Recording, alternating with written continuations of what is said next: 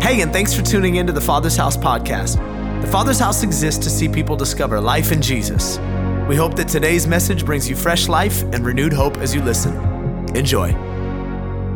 Since next week is Christmas, that means that today is our final installment of the series that we've been in for the last 11 weeks called By Faith, the sequel. Insert the morning awe. Yes. How many of you enjoyed this series thus far? Yeah? Okay. Hopefully you've enjoyed this one and the original series that inspired it. I was doing the math this week. We did 12 weeks in the beginning of the year, 12 at the end of the year after today, which means that for 24 weeks, we have been talking about faith here.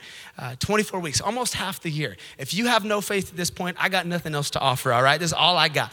But if you are joining us for the first time this morning, let me catch you up to speed because the rest of us have 23 weeks and a head start from you. So basically, for the last 11 weeks and back in the beginning of this year, we've been talking about these two words, by faith. Those words come from the book of Hebrews, chapter 11, which many theologians have called the Hall of Faith. And it is the story of great men and women who left a legacy as a result of their great exploits for God. Each one of their stories starts out with these two words, by faith. By faith, Abel offered a sacrifice that was more honorable to God. By faith, Abraham went to a place where he did not know. By faith, Noah built a boat. And on the stories go. And at the beginning of this year, we looked at their stories in the book of Hebrews in an effort to inspire us to live in like fashion. But even though that series concluded in the spring, as we neared the fall, we could not shake this thought that God was not done with those words and this community. There was more that he wanted us to step into by faith. And so we decided to conclude the year the same way we started it, to revisit these words, only this time we weren't going to look at the book of Hebrews. Instead, we were going to consider the song you just sang a moment ago that we wrote and released back in September called By Faith. And each week we've been taking lyrics from that song and the corresponding scriptures that inspired them as the basis for our sermons. Today, we're going to look at that chorus, the anthem you sang just a few moments ago that's repeated 3 different times. And as much as I would love to sing it for you today, I'm just gonna say it, all right? So here's what we sang just a moment ago. It said, all the world was formed at your command. You spoke the word and it was done. All the world, you hold it in your hands. You have all power. I love this line. You can do all things. Someone say amen. That passage or that line comes from 2 different scriptures in the Bible. The first of them is found in the Hebrews 11 narrative that we unpacked at the beginning of the year, although the scripture we're going to look at was not one we covered extensively back then. The second scripture is found in the book of Genesis, the very beginning of the Bible, Genesis chapter 1. Today, I'd like to look at both of those scriptures before we get too deep into this sermon, because I believe that collectively, they offer us a more comprehensive view of what it looks like to live by faith. So let's go to the word. Genesis chapter 1, verse 1, back at the beginning, it says this. In the beginning, God created the heavens and the earth. The earth was formless and it was empty. Darkness covered the deep waters.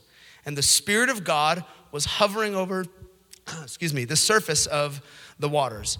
Then God said, let there be. And after he said, let there be, the creation story unfolds. There's the animals and the waters and the boundaries between the waters and the land. There's the moon and the stars and the sky. I swear, that's all there in the creation story. But then Hebrews chapter 11, the writer, he begins to refer back to Genesis when he says in chapter 11, verse 3, by faith, we understand that the entire universe was formed at God's command. That what we now see in the natural did not come from anything that can be seen. So Genesis tells us that in the beginning, everything was formless and empty before God spoke. And then Hebrews brings clarity to that and kind of a bookend to that concept and says, that which was formless became formed at the command of God. What had no structure, what had no clarity was brought into form by the word of God. Today, I want to look at those 2 scriptures, if we could, in our remaining time together. And I want to title the conversation today, Just Give Me Some Space. Just give me some space. Will you turn to somebody next to you, especially if they're sitting a little too close, and will you tell them, just give me some space today? Yes. The dreaded words of every boyfriend ever. Yeah. If a girl tells you that, no, we're just gonna take a break. Don't believe her, just run and find somebody else. Just give me some space. Don't worry, I'm not giving girlfriends an idea for their boring relationships right now. That's not what I'm doing. Today, I wanna suggest that those words are actually being uttered by the Holy Spirit to our community today. Give me some space. Just give me some space. But not like your girlfriend would say it, in a different way, all right? Let's pray, and we'll get into the word. Lord, we love you so much, and we thank you for the presence of God that is here among us today. Thank you that you are here to meet with us. As David shared at the beginning of the service, we draw near to you, and you are faithful to always draw near to us in response. And Lord, I pray that as we go to the text today, as we open up this book that we do every single weekend and we study the scriptures, that you would do what you've promised, that you would use your word to speak to people's hearts, people's minds, and that it would transform the way we think and therefore the way we live. We open up right now to receive from you. Speak to us today in Jesus' name. And everybody said, amen, amen. I want to start off by making a bit of a bold statement in the form of a thesis today. And for those of you who maybe study the word and you've been at this for a while, you might disagree with this statement out of the gate, but just give me a couple of moments to back it up and unpack it a little bit. Give me some space and I will do my best to ensure that we all understand what I'm saying. Here's the statement. I believe that the first 5 words in the book of Genesis are the most important words in the Bible. In the beginning, God created. I think those 5 words are the most important words in the Bible. Everything else we read in Scripture, it hangs on the truth of those words. If we do not believe those 5 words, it is impossible to believe anything else we read in this book. Before God can be any of the things that he promises to be in Scripture, before he can be Jehovah Rapha, your healer, before he can be Jehovah Nissi, your banner, before he can be Jehovah Shalom, your peace, before he can be, if you came from the Pentecostal church, Jehovah Jireh, your provider, before he can be any of those things, he must first be creator. If he is not creator, he is not God.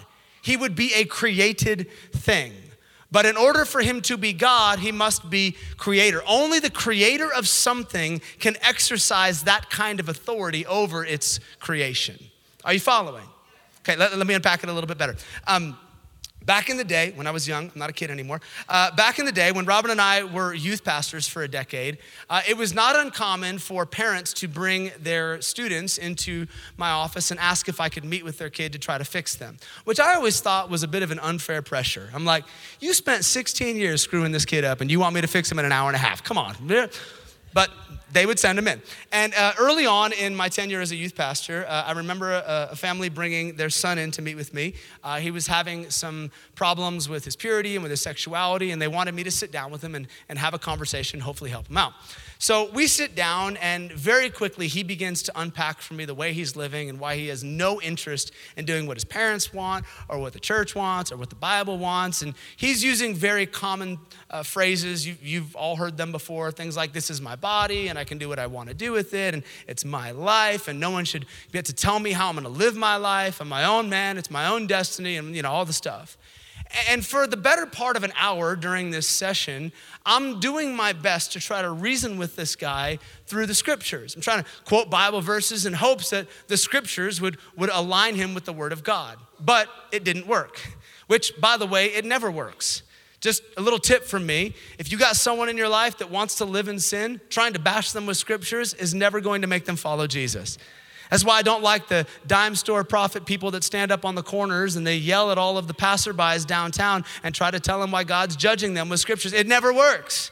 People wants to live in sin, they're gonna live in sin. That's why the Bible says in Romans chapter 2, verse 4, can't you see how wonderfully kind and tolerant and patient God was with you? Don't you see that it was his love that led you to a place of repentance? If you want to see people transformed by God, it's not going to be by bashing them with this book. It's going to be by letting love do all of the talking. Love them like Jesus loved them, and they will respond in repentance. Love leads people to repentance. That's a free one for you today. But as a youth pastor, I was not versed in the way of love. And so I resorted to another form of communication, which you've all seen me display here, props. I found a prop. And on my desk were some Post-it notes. And I thought to myself, I know how I can get through to this kid. So I pulled out the Post-it notes and said, all right, bro, this isn't working. So let's have a different conversation. Let's pretend for a moment that you were the creator of Post-it notes. Let's pretend you made these. One day you had an epiphany, a light bulb moment, and you decided, oh my gosh, this is a great invention. And you created Post-it notes. Now, as the creator of Post-its, you have the right to define how those are to be used. You created it, so you can say the role of a Post-it note is to take down a note, put it on the wall, put it on the desk. This is how I'm defining its purpose. It's how I'm gonna market it to everybody else out there. As the creator, this is what I'm saying it's going to do. But then let's pretend one day some punk teenager comes along. Again, I wasn't versed in the ways of love. And he says, you know what? I hear what you're saying about that Post-it, but I'd like to use it for a different purpose. I don't want to use it to make notes. I want to make clothing out of it. And that teenager just starts putting Post-its all over himself. And since we were talking about sex, I made myself a little skirt and kilt out of Post-it notes. I won't do that today because it's slightly inappropriate. I don't want to make you stumble. And so I start posting Post-it notes all over myself. And I say, so suppose this guy goes out and he starts walking down the street. Well, the Post-its might work for a little while. He might be able to make it all the way down the block in his little Post-it kilt and like, man, this feels pretty good. I look pretty awesome. But eventually, the adhesive is going to wear off. Eventually, the wind is going to blow and those Post-its are going to fall, leaving him exposed. Why? Because he was using something for a purpose other than it was intended for. He was using something for his own purposes, even though the creator had already determined it was supposed to be used for something else. And I said, bro, the same thing is true for you. God created you for a purpose. God has a plan for your life. God created you to worship him. He created you to be used for his kingdom. He gave you gifts so that they could be leveraged for the expansion of the kingdom of Jesus Christ. He has a plan and is good for you. Now, you don't have to follow through with that plan. You don't have to be used for his purpose. You can choose to do whatever you want. Yes, you can choose to live your life the way you're living it right now. But mark my words, eventually there will come a day where you will find yourself frustrated and exposed because you are using God's creation for something other than it was intended for. Maybe that eventuality isn't until you're standing before Jesus and he says to you, what did you do with the life that I gave you? What did you do with the life I created for you?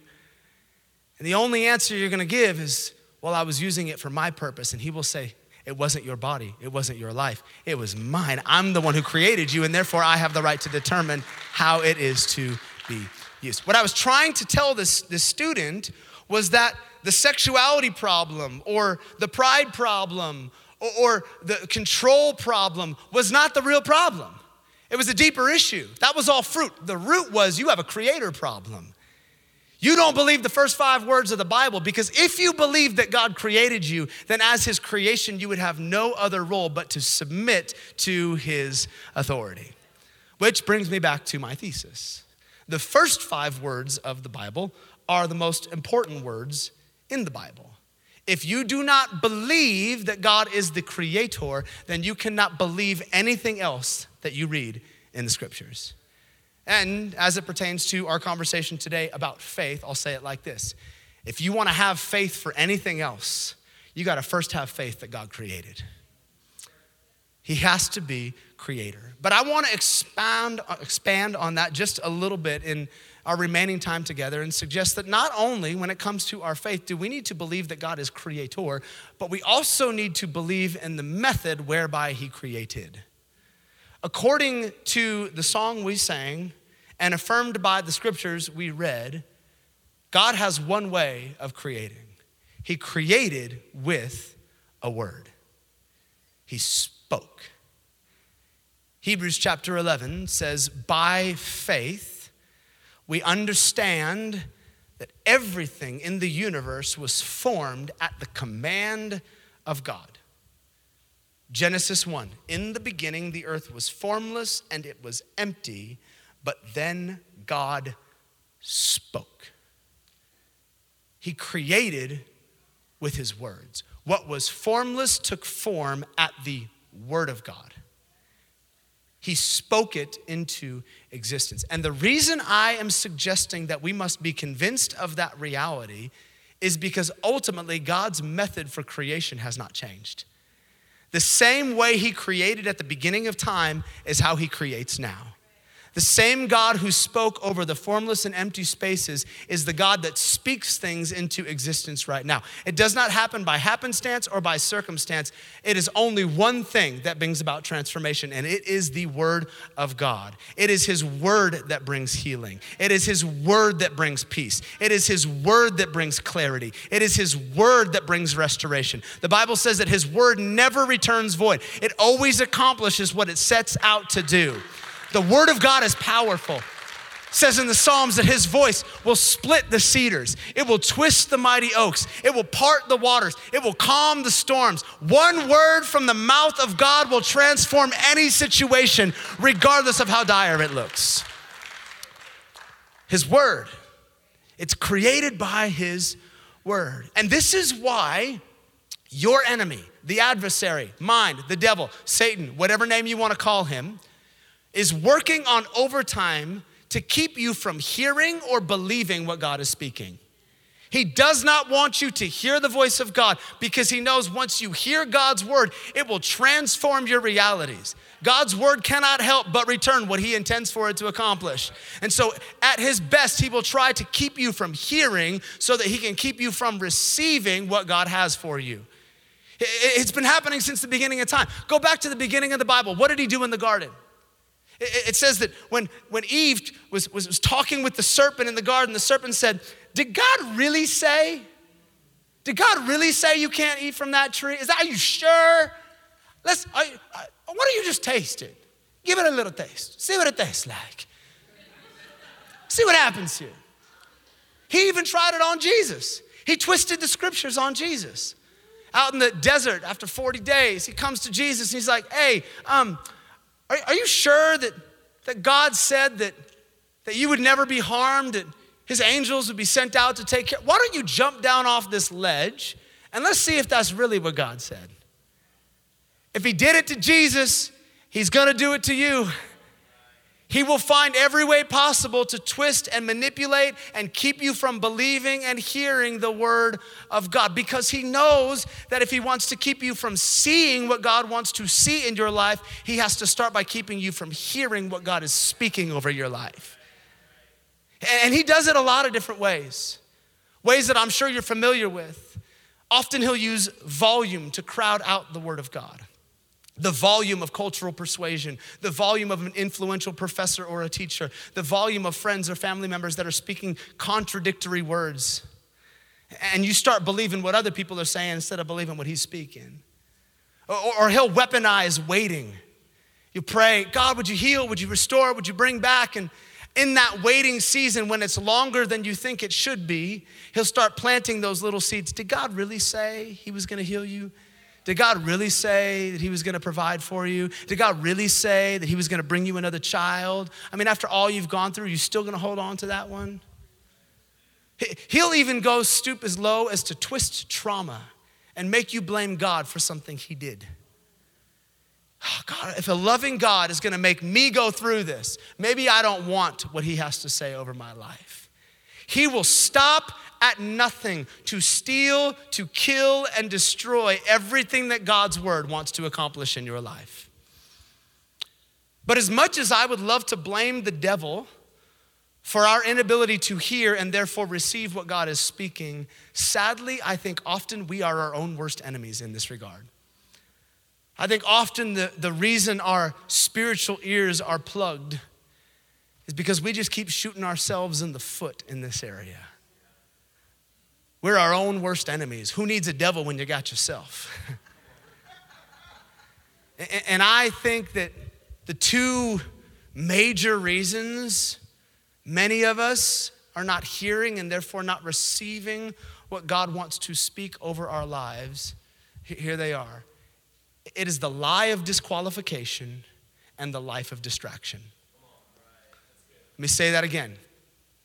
The major reason so many have a difficult time hearing God and therefore receiving what he's speaking is because of the lie of disqualification. I'm disqualified. It's not. Or the life of distraction. Let me show you what I mean. Let's go back to our text. Genesis, once again, chapter 1, verse 2. The earth was formless and empty, and darkness covered the deep waters, and the Spirit of God was hovering over the surface of the waters. Then God said, notice the two underlined words at the beginning of this scripture. The earth was formless and it was empty. Formless and empty. Those two words in the Hebrew, they rhyme. This is like poetry. In the Hebrew, they are the words tohu and bohu. The earth was tohu and bohu. The first one, tohu, which is where we get the word formless, it means confusion, unordered wasteland.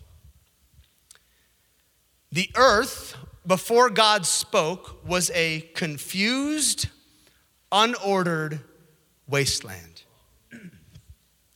It had nothing to offer.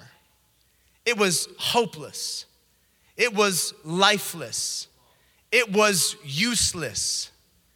If God had brought you alongside and said, hey, what do you think we could do with this vast expanse of nothingness?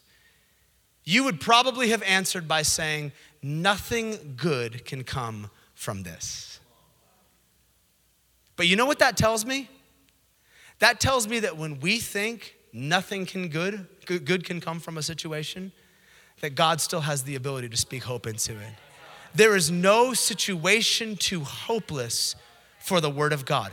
That thing that you feel about disqualification, it is a lie from the pit of hell. There is no situation too hopeless for God's word. When you survey a life and you say, gosh, there's no way God can do anything with this. There's no way God can do anything with me. I'm divorced, I'm broke, our pets' heads are falling off.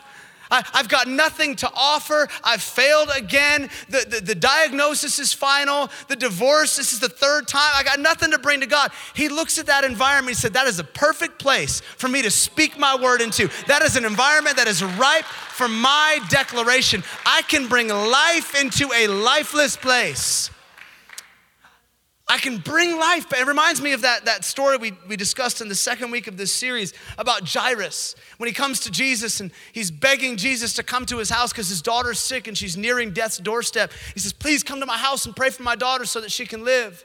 But then Jesus shows up on the scene, and when he arrives, there's mourners outside because the girl has already passed away. But what does Jesus say? He looks at the mourners and he says, why are you crying? This girl is not dead. She is only sleeping. And he walks into the bedroom of a dead 12-year-old, and with one word, he takes that which was dead and he brings it back to life. Come on, you serve a God today that does not look at your situation and say, well, it's dead, I can't do anything with it. No, he looks at that situation and says, it's only sleeping. I got a word that can awaken that situation once again. One word from his mouth can take a formless, useless wasteland of a life. So I can do something with that. The earth was formless until he spoke, and then everything changed. It was tohu. But the second word here in the Hebrew is the one I want to spend the remainder of our time on together. It's the word bohu, and it's where we get the word empty. In the original language, it means void or uninhabited. Maybe your translation said the earth was formless and void. But I rather like the second word, uninhabited. Nothing else was present. When God spoke into the environment of creation, it was not crowded out with other things. There wasn't anything in place that would keep creation from hearing the word of God. He said, I need an uninhabited, empty, blank canvas to work with. Which brings me back to the title of our conversation today. Just give me some space. I wonder if the reason that many of us have a difficult time hearing and therefore receiving God's word is because we just don't have any space for it in our lives. We just have a crowded, already inhabited life. There's no vacancy for God, no room for him to speak. You know, we live in a culture, especially here in the Bay Area, that does not like empty space. We like to fill empty space. Because empty space is not enjoyable, it's awkward. Like if I said, hey, for the next 15 seconds, I'm not gonna say anything. We're just gonna look at each other. That would be awkward, right? You don't believe me, let's prove it.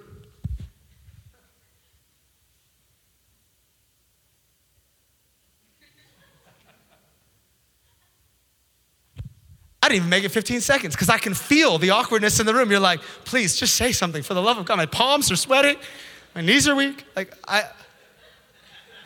So many song quotes today. Do you hear those? They're just 90s. It's all in my head, man.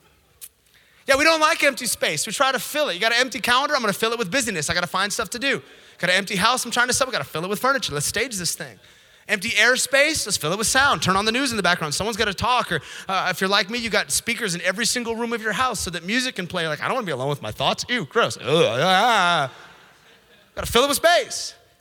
We don't like space at all, so much that honestly, most of us don't know how to be alone for 5 minutes without some form of distraction. Do you know that right now, statistically, every 4 minutes, people pick up their phones and they just start scrolling? If you're under the age of 25, it's probably far more frequent than that, but they run an aggregate, so it makes you feel a little bit better about yourself. But 4 minutes. We can't even make it 4 minutes without going to a distraction. You can't even go to the bathroom without bringing your phone in there. I know how you are.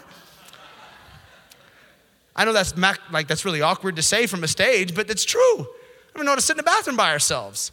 Sorry, that's awkward. That's weird. Think about that next time someone goes to shake your hand and they've been using their phone beforehand. You're like, nah, I'm good. Let's go in for a hug, all right? Yeah, that's great. If you ever wonder why I hug people instead of shaking hands around here, there it is, right there. When we are faced with space, we love to fill it with stuff. But what we don't realize is that when we are obsessing over filling every empty space, we are crowding out the word of God. We are keeping our ears from hearing what the Spirit of God is saying to you, to the church. He needs empty space. He needs uninhabited space to speak. And if you were here last weekend at this service, I think we were reminded of that reality. If you weren't here, we had a bit of an odd 11 o'clock service last week. It started off with a fire alarm, same way we start out most services here at the Father's house. It's great.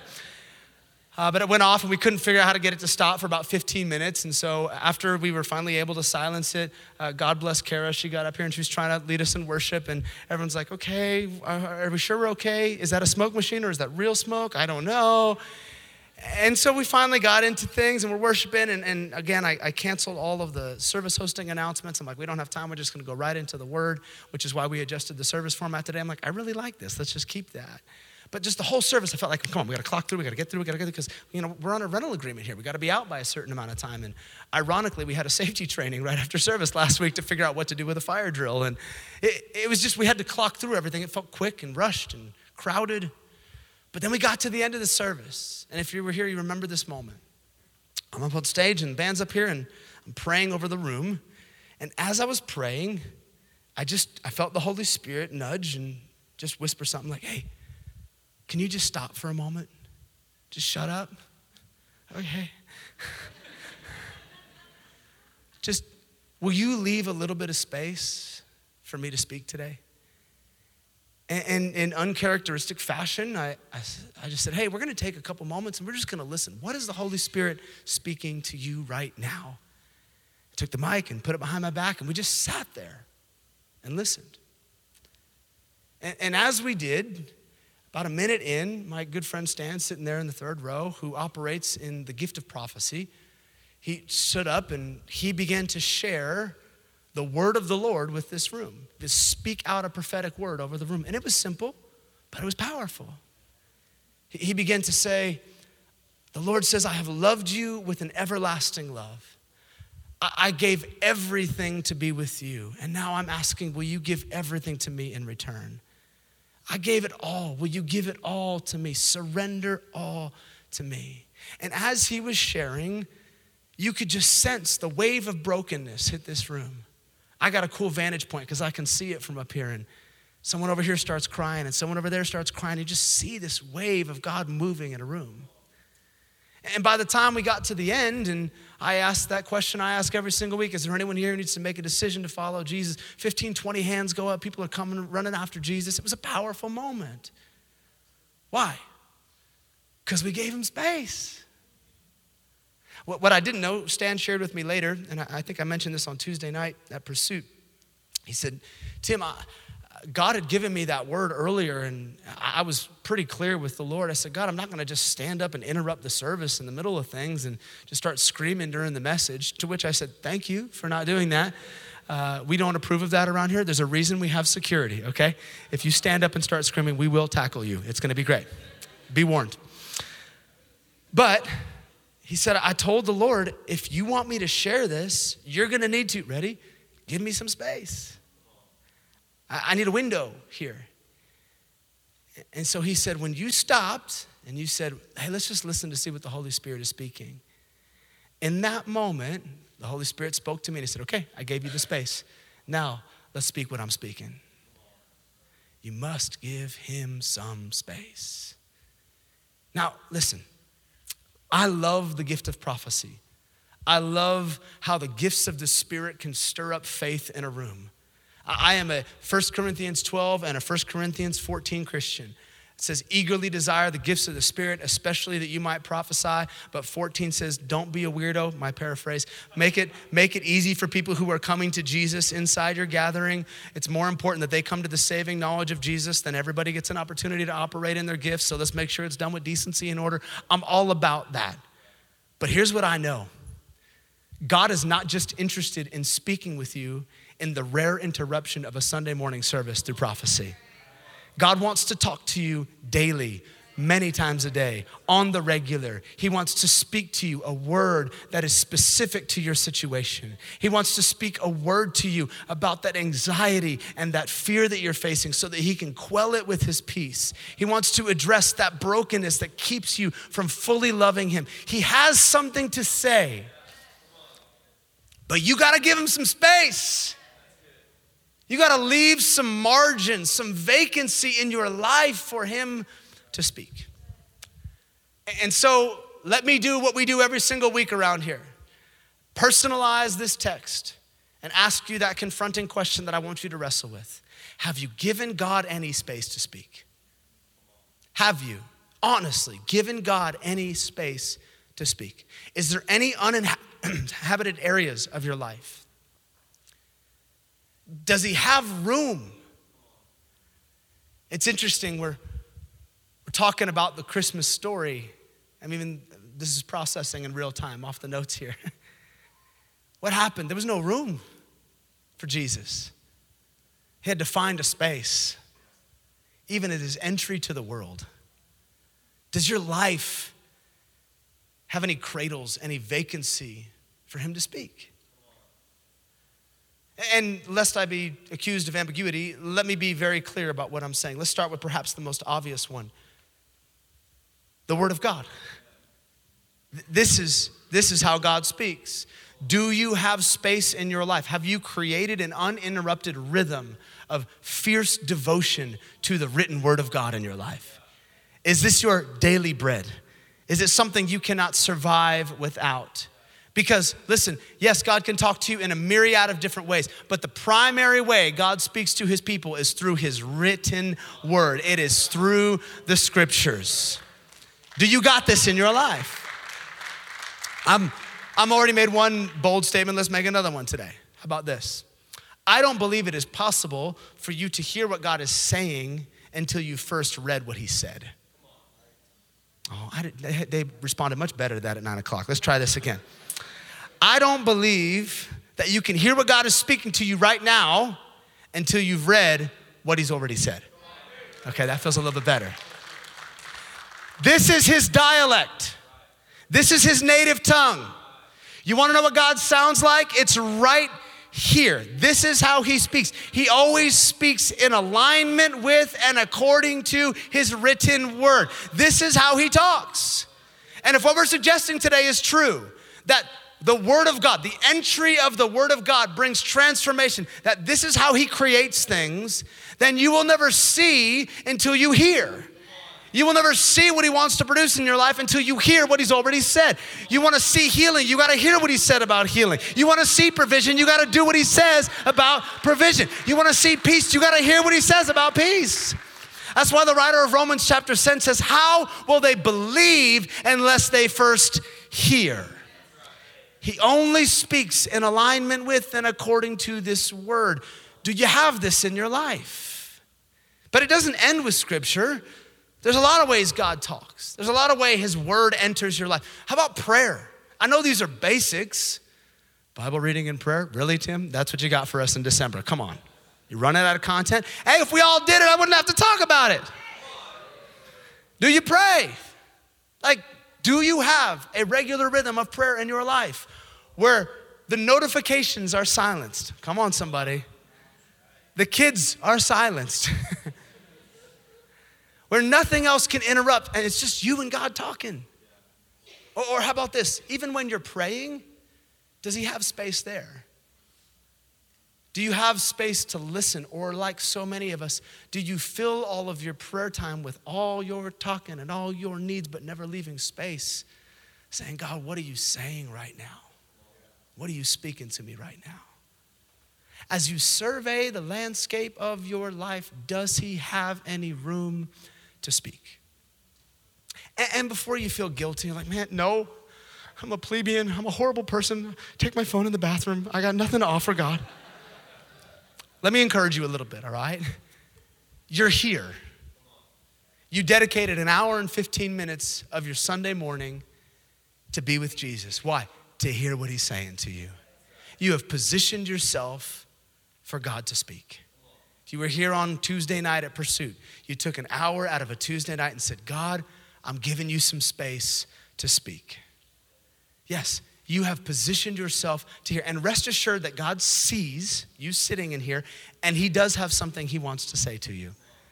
I believe there's a Psalm 73 moment for some people in the room today where things look confusing, but it says, and then I came into the house of the Lord and everything made sense. God speaks to me about my situation. Yes, he wants to speak with you, but listen, even here, you gotta be careful because this can become a crowded space. Even here, we gotta be careful to ensure that there's some uninhabited airspace. Do not let the text message from the person 3 rows back saying, I don't believe what that guy's saying right now. Or the incessant need to scroll, do not let that keep you from what God wants to speak to you. Do not be like, oh, I gotta be the first person out there to get the donuts today. They weren't there last week when I showed up, so I gotta get some donuts today. I know how the parking lot gets after this. I gotta get out, I wanna sit in the traffic. Hey, and you're rushing out, maybe you need to give God some space. Come down, receive prayer.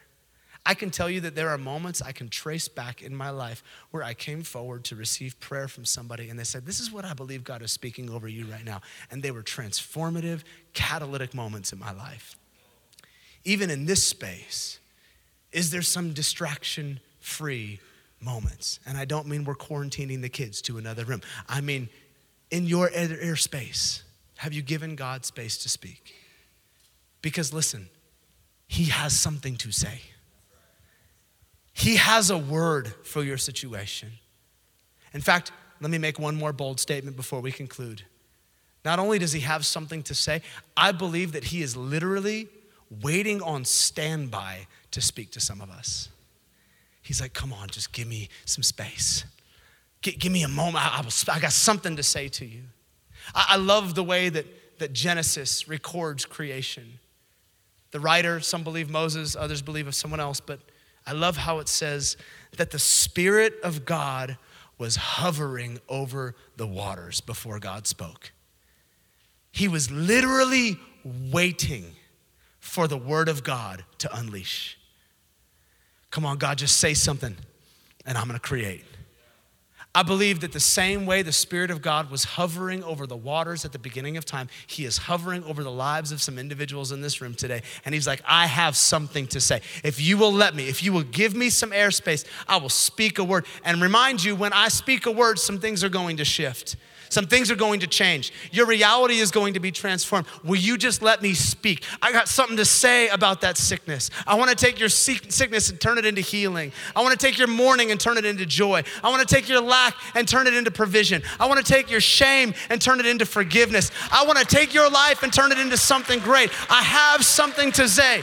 The whole universe was formed at my command. One word and that which was formless took form. I have all power. I can do all things. And one word from my mouth will turn you upside down. But you got to give me space. You got to let me speak. So here's our application. I'm out of time. The worship team, you guys can come. If this series is going to last beyond the 24 weeks of this year, if we're gonna be people that live by faith, we're gonna need to make a fierce commitment to giving God more than just an hour and 15 minutes on a Sunday morning. Why? Because it says in the scriptures, faith comes by hearing, and hearing by the word of God. We have no faith apart from hearing his voice.